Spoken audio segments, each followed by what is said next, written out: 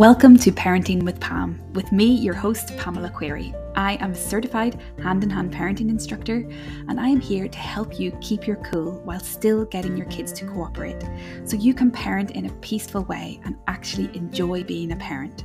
That means no more endless negotiating, lecturing or explaining, no need for threats, bribes or consequences, no more daily yelling. So if you want to create a peaceful home, I'm here to show you how. Welcome to this week's episode where I'm talking about 10 tips for raising children who actually like you when they grow up. So this has been a super busy week for me. I delivered my Why Your Kids Won't Listen masterclass earlier in the week, and I absolutely loved the energy and the interaction from everybody who joined me live. The replay has gone out to everybody who registered, and if you click on the link below, I'll put a link into the replay down below as well in case you want to catch that. So I had my masterclass, then I opened my doors to my 12-week Peaceful Parent School, and I'll tell you more about that at the end of this podcast, and you can find all the details of that in the link below. This is where this idea for this week's podcast came from, was through the conversations that I've been having with parents this week. And I've been thinking a lot about what we hope to achieve as parents. And I invite you to have a think now about, what were your hopes and dreams of becoming a parent? What did you think about for how you want things to be with your children, how you imagine parenthood to be, how you hope things will be in the future? And we can get so bogged down in the moment, and whenever we're in the trenches of parenting, that we can lose sight of the big picture, of these big dreams and this big vision that we have for our relationship with our children.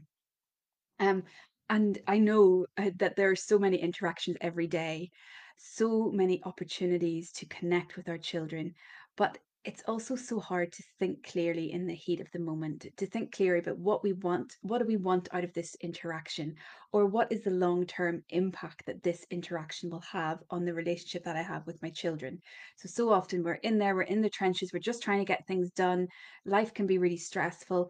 And it's hard to think that way and to think about the bigger picture. And then maybe later in the day, when we have a moment to reflect, we kind of think, oh goodness, I wish I didn't respond in that way. Let's take a little example of that. So let's say you are there with your child and it's the end of the day and everybody's tired. They're playing out in the garden and they won't come in from outside, even though it's time for bed. Or maybe they won't come up the stairs and get ready for bed.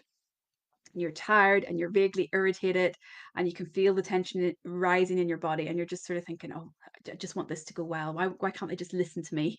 Why can't they just why can't they just realize that it's bedtime now? We need to move on to the next thing. Why does everything have to be such a battle?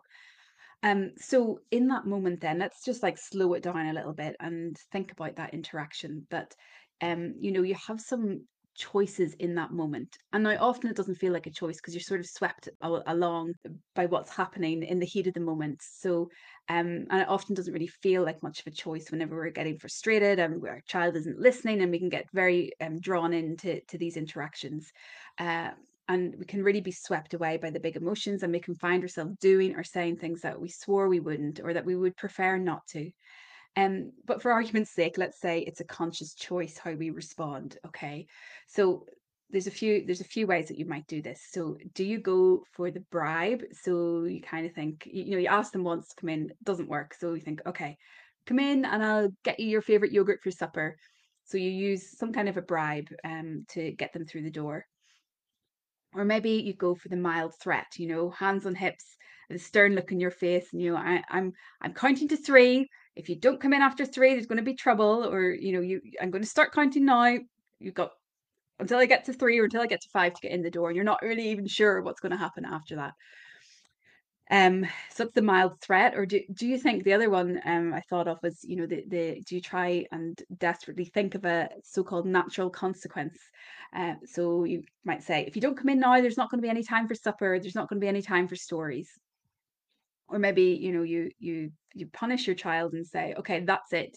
No more TV tonight. You haven't listened to me, you're not getting your screen time tomorrow, or I'm taking the Xbox away, or whatever it might be. Or maybe, you try all of the above in sequence, and when they still don't listen, do you shout either maybe out of frustration, or because you lose control of your emotions and you end up shouting at them when you prefer not to, or maybe you make a conscious choice to shout because it's the only thing that like actually snaps them out of refusing to listen to you. And it's the only way you can get them. It's only when you get cross that they actually say, oh, I better listen to mum now, I better listen to dad now.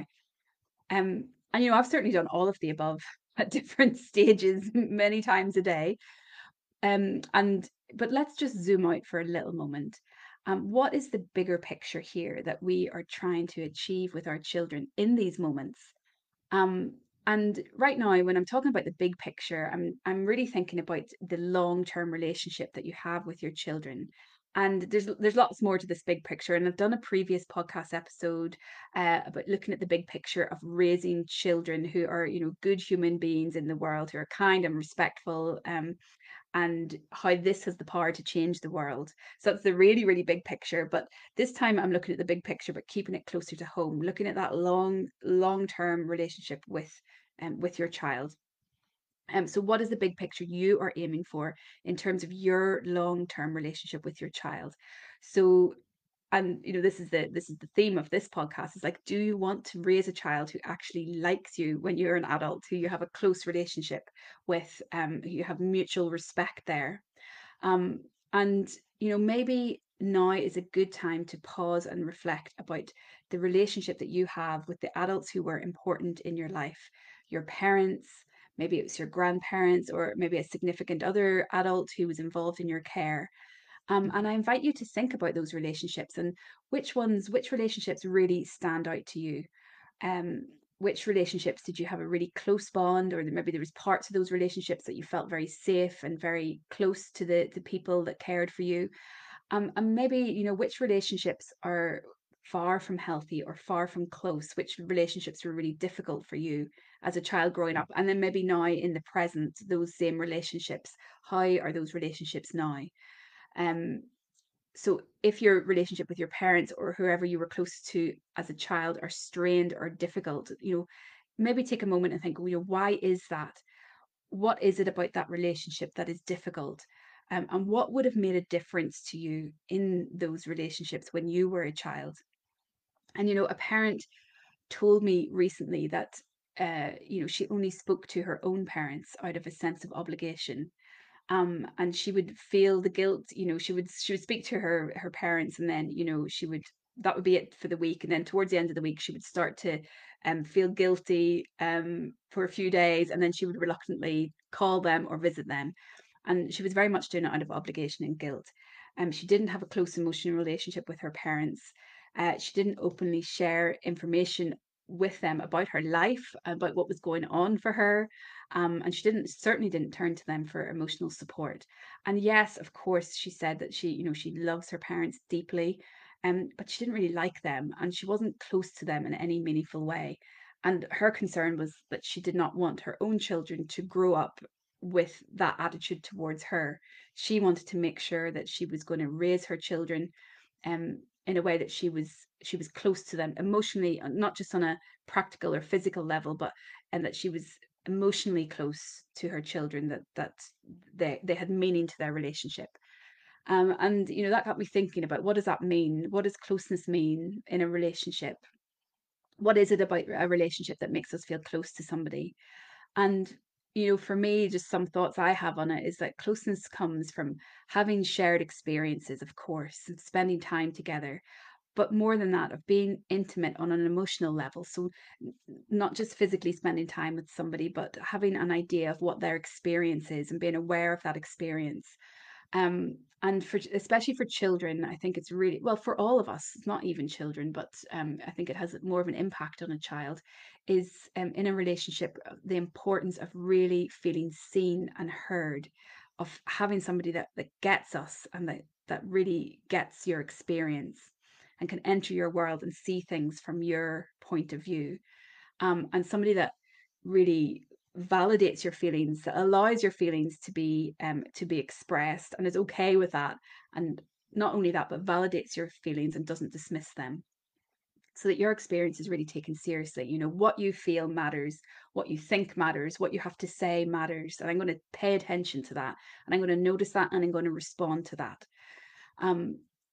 And having a close relationship means feeling accepted by the other person and not feeling judged, of being loved unconditionally. And what that means is that no matter what you do, I'll still love you. And no matter how hard things get, I'll still love you. And no matter what happens when your behavior gets difficult or tricky, or you're struggling with things, I'm not going to judge you for that. I'm going to keep on loving you.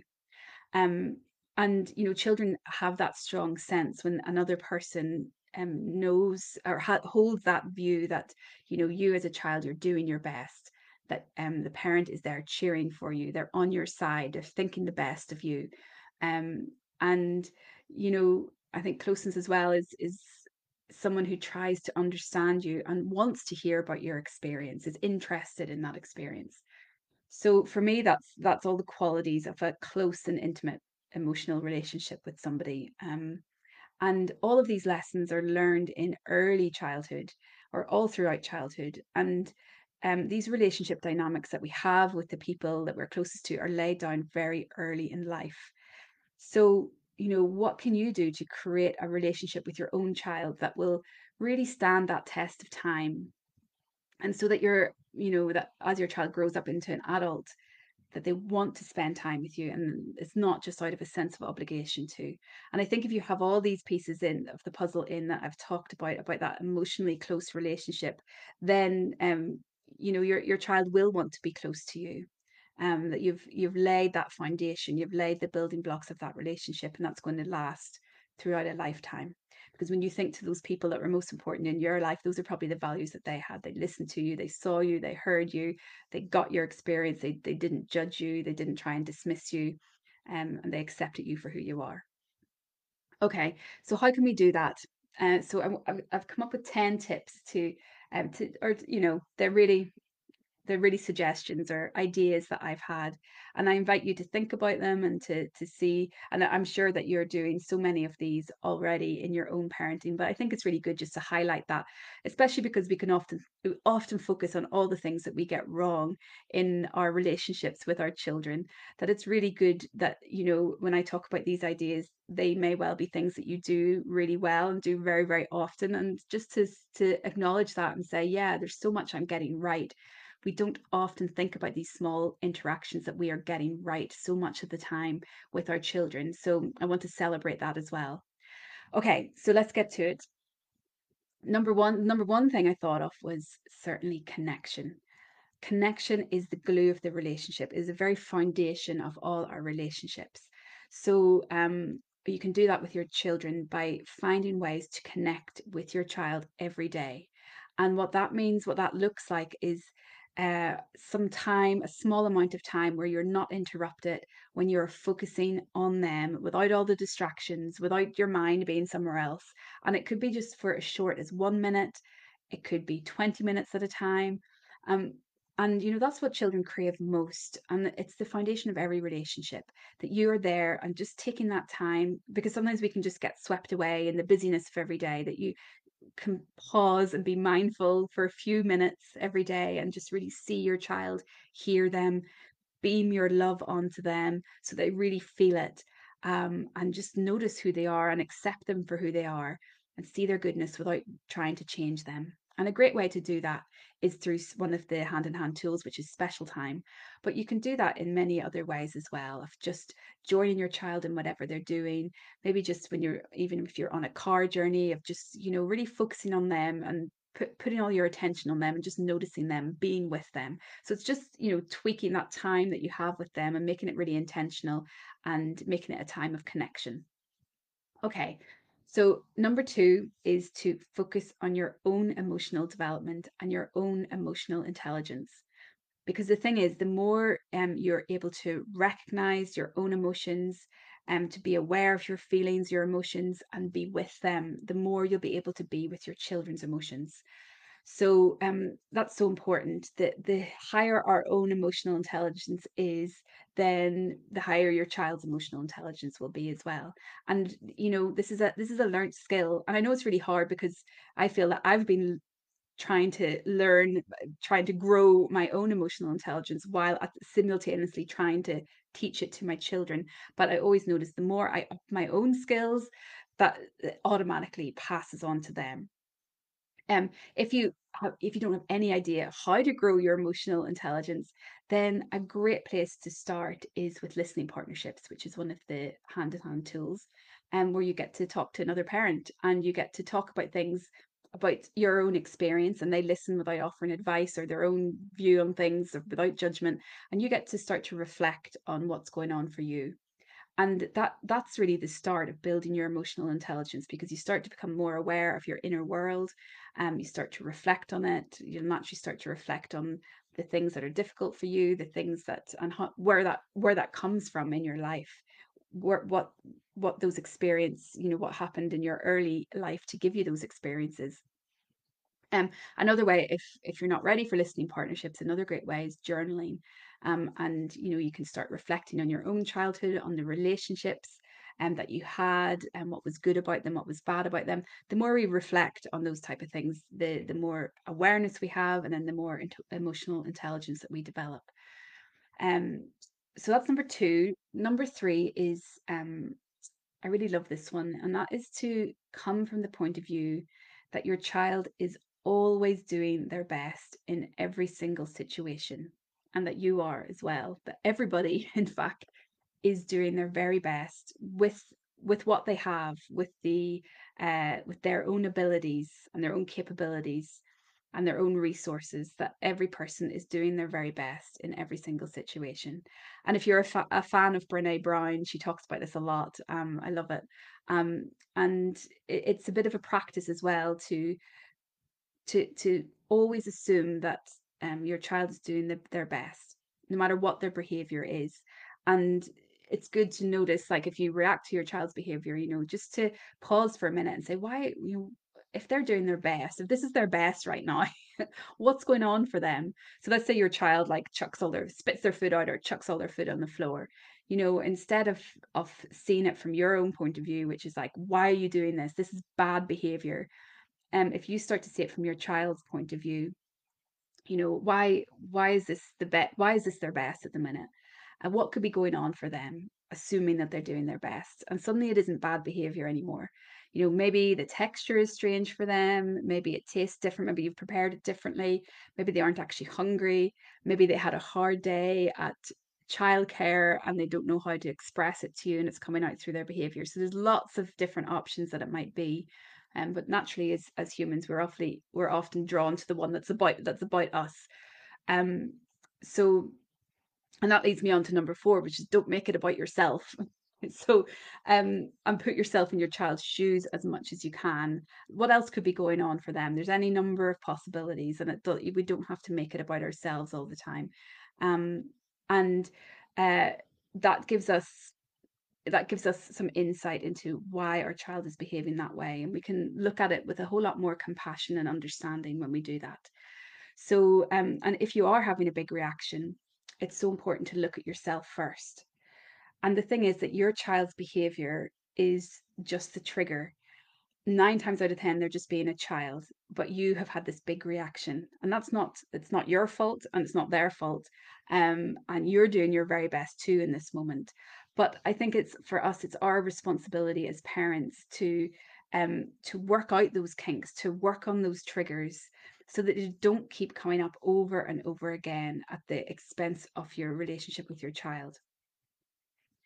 Okay, so number five is, what I would say is, the small things are the big things. So the things that seem really small for our children are the really big things for them.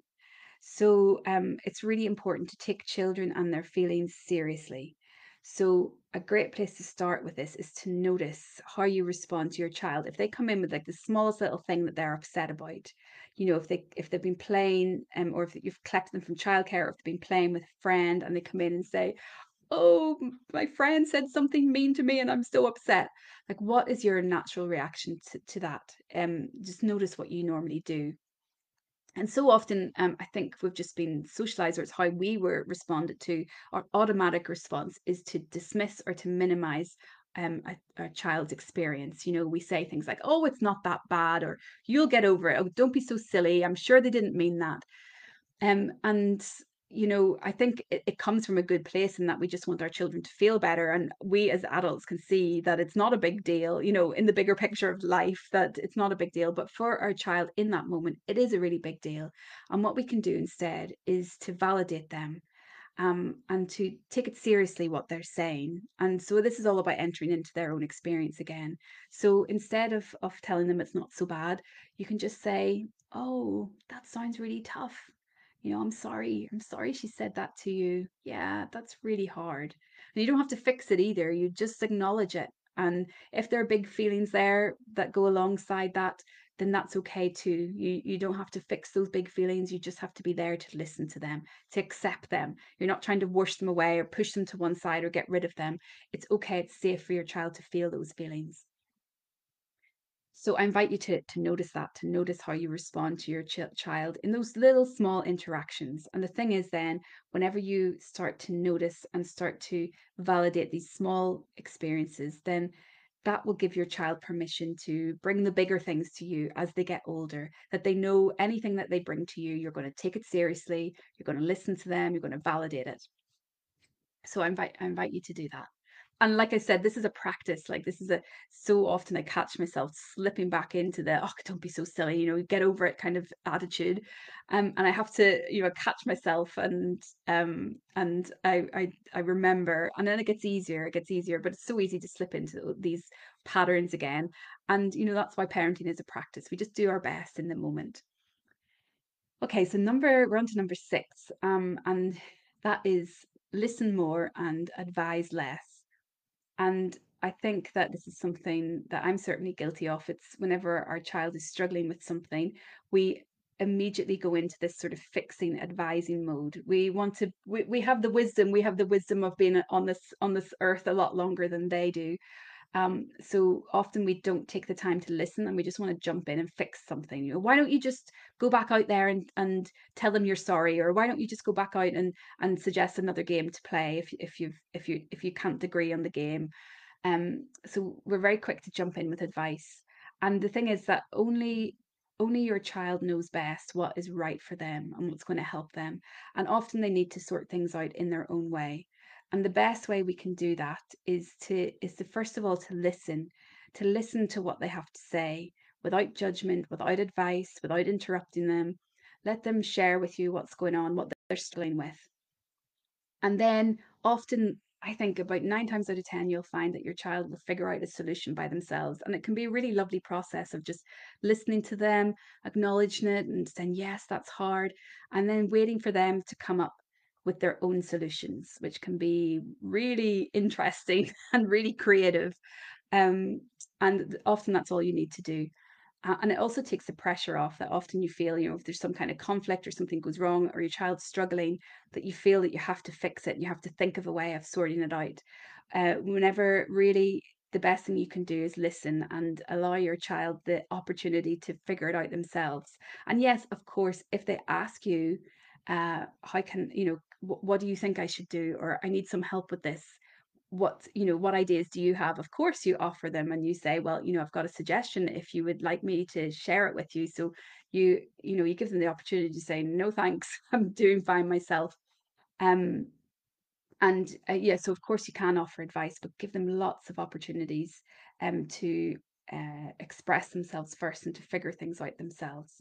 And that will give them the sense of being seen, of being heard, of that empowerment of being able to make decisions themselves.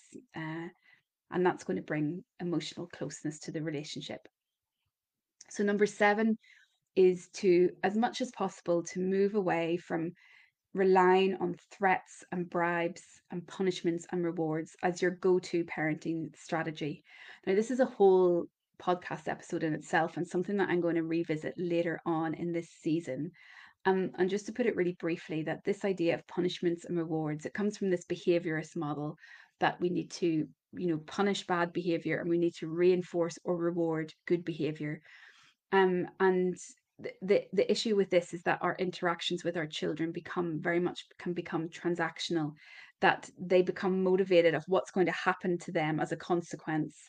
And that's what drives their behavior, instead of having this intrinsic motivation that comes from a place of, I know I'm loved no matter what. Now, what is the right thing to do in this situation? Or what do I really want? Staying connected to themselves. So, but like I said, there's so much in this whole idea of parenting without punishments and rewards. It's absolutely possible. And yes, you can absolutely do that. And I'm definitely going to talk about that in more depth in another episode. Uh, Number 8 is to give your child autonomy over decisions about themselves as much as possible, so that you're not doing to them all the time, that they get to make decisions about themselves. And that's really going to help them to feel seen and feel heard, feel validated as a person, and accepted as a person as well. So that could be things like allowing them to choose what they wear, allowing them to choose maybe when they eat or what they eat. I mean, maybe you need to have set times, but to respect your child's hunger cues so you don't force them to eat things that either they don't like or they don't feel like at that time. Another one is, and this falls into sort of consent as well. Whenever you're taking a photograph of your child, to ask, or somebody else's, to ask them if it's okay, and to respect their decision if they say no, that I don't want that, to be willing to accept that as well, which can be really hard for us as parents. I know that.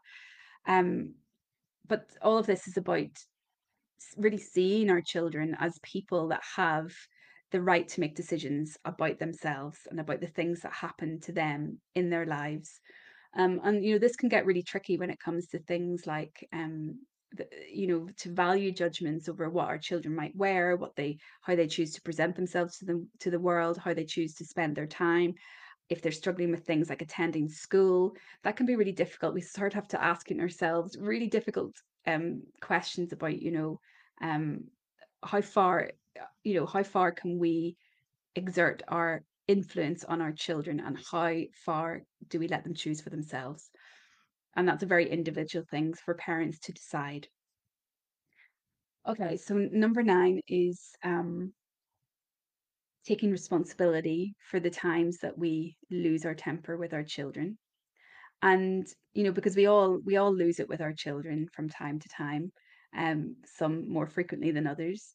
And that's absolutely, it's part of parenting. We're only human, and it's I'm not saying that it's okay. Of course, nobody wants to lose their temper with their children, but it's part of life. And we all have different stressors going on in our lives. We all have different amounts of trauma in our system, and so our nervous systems are wired very, very differently in terms of um, how calm and grounded we can remain whenever things get difficult. So I think it is important to acknowledge that. So this isn't about how often you lose it or whether you should lose it or not. Of course, we're all trying not to. We all aspire to be calm and patient with our children as much as possible. But the reality is that sometimes we do lose it. And what do I mean by taking responsibility for that? That means, for me, the first step of taking responsibility is to the idea that I'm responsible for my own feelings. That what my child is doing has just that understanding that what they are doing has triggered a big reaction in me, and this is about my old stuff that's coming up in the present. It's not about what they are doing. So for me to take responsibility for that, I need to apologize whenever I'm feeling calm again. But it's more than that. For me, it's also about doing the emotional work, so you don't keep getting triggered by the same thing over and over again, so that you can hand on heart say to your child, I'm really sorry, I'm working on this, and I'm trying, this is a difficult thing for me. Um, you haven't caused it. It's not your fault. I've got some big emotions coming up. I am taking this to my listening partner so that I can work on this, so I don't keep getting cross with you over this thing over and over again. So for me, that's what taking responsibility is. And finally, number 10 is not to lie to your kids as much as possible, like not even white lies, that they can handle the truth. It's so easy to, going back to that example I had at the beginning of how you choose to respond to your child, that often we can decide to tell like a half truth or lie to our children, or in many different situations. And for some of that is to try and just get our child to do what it is we want them to do because we're at the end of our tether. And I totally get that. I've been there. And then sometimes we're worried about them. We want to protect them and we don't want to tell them the truth because we don't want to upset them. And I think it's really important in any relationship that there is honesty there. Because that really builds the trust in the relationship so as much as possible, you tell your child what's really going on. Um, example I have of this is whenever we had a dog for we decided to get a dog. It was a rescue dog, so we had it on trial, and there was some the issues with the dog around separation anxiety and things, and the dog wasn't settling into the family, and we eventually gave the dog back, and it was really difficult. I wanted to make up all sorts of things to tell my kid to make it easier on them, but at the end of the day, I decided to tell them the truth. I decided to tell them that, I was struggling with the dog. The dog had issues, and I had made a decision that I couldn't take care of the dog and I needed to send the dog back. And they had huge feelings about that, both of them. They were very upset. And you know, I could have kept the dog just out of fear of upsetting them. But I decided to tell them the truth, and they could handle the truth. They were really upset, and I did my best to listen, and they did get through it, and they learned so much from that experience. And it's okay for them to be upset. It's okay for them to have big feelings about whatever the truth is. You don't have to shy away from that. And I think that is really important part of building relationship with your children, to have that honesty and truth at the foundation of it, and trusting that your children can understand that, because I think at some level children know when we aren't being truthful with them. I think children have such a strong sense that they're in such close emotional relationship with us. We can't lie to them. They get it at some level. So it's for me, it's more important to be honest with them and deal with the big feelings that come with that, deal with the upset, deal with the hard conversations that come with that, rather than trying to hide things from them. Okay, so that's number 10. There's a lot in there, and I say all of this with the caveat that parenting in this way is very much a journey, and it won't be perfect all the time, and that is absolutely okay. For me, parenting is such a practice that these are the values that I aspire to, and very often I mess up. I don't do it that way. I fall back into old patterns. I fall back into ways of parenting that I don't want to. But what I try to do is I try to keep noticing. I try to keep adjusting my responses when I can. I keep apologizing. I keep showing up to do it over and over again. I keep doing my own emotional work. And it is far from perfect, but I keep these ideas as my guiding star. I like to zoom out and think of these interactions, of how do I want to respond to my child in a way that is in integrity with how I want to parent, and then to be really forgiving of myself whenever it doesn't work out that way. But I'm always aspiring to that. And we have to retrain these neural pathways, that we have these old ways of responding, and we gradually want to retrain them into these other ways of responding, of validating instead of dismissing our children, of listening to feelings instead of trying to just fix them and get rid of them, of asking their permission whenever we do things with them, of telling them the truth. These are these new patterns that we are trying to lay down, and we won't get it every time, but we can go back and we can apologize and we can try again tomorrow. The great thing about parenting is we have so many opportunities over and over again, to try these new ideas and to embed them into our parenting, and it gets easier with time. It gets easier with time to do that. um so I hope that that's given you some things to think about. And as I mentioned at the beginning, these thoughts and these ideas came to me this week as I was thinking about the long term outcomes of my Peaceful Parents School. And like I said, I always like to zoom out and think about this bigger picture. And yes, we want parenting to be easier in the moment. And yes, it can be easier to tell a white lie or to use a bribe that will get them into the car quicker or whatever it is. But there is a long term cost to that. So we need to keep these long term goals in mind too, whenever we have the space to do so. And the great news is that connection-based parenting, it really builds cooperation for the right reasons. And so we can have it both ways. We can get our kids to listen and do what we want and cooperate, but we can also do that in ways where our children can stay connected to themselves. They can grow up to be intrinsically motivated instead of looking at an interaction as in what's in it for them or what are they going to get out of it. And we can do that in a way that they feel seen and that they feel heard. And even when you have to say no, that you can still say no in a way that your child feels seen and heard and acknowledged, and we can hold their feelings safely, so you can support them through their upsets, so they learn that they don't have to hide their feelings from you, that they're accepted whether they're angry or whether they're frustrated or whether they're happy or joyful, that all the feelings are welcome. And this is the basis of a close and lasting relationship. And this is all these ideas. It works best whenever we have support to implement them. We need a lot of emotional support as parents. And we also need the accountability to keep showing up and keep doing this work. So my invitation for you is to join my Peaceful Parents School. The doors are now open. We begin on the 21st of September. And you can click on the link in the show notes to learn more about it. I have a special discounted price and some bonuses for you if you sign up before this Monday, the 12th of September. If you've got any questions at all, feel free to get in touch and ask me about how this approach might apply to you and your parenting. So thank you all for listening today, and I'll speak to you all again next week. If you enjoyed listening, I would be so grateful if you left a review on Apple Podcasts or iTunes, or whatever service you use to listen to podcasts. This will really help me to reach more parents. You could also share the podcast with any other hardworking parents you think might enjoy it. Thanks for your support.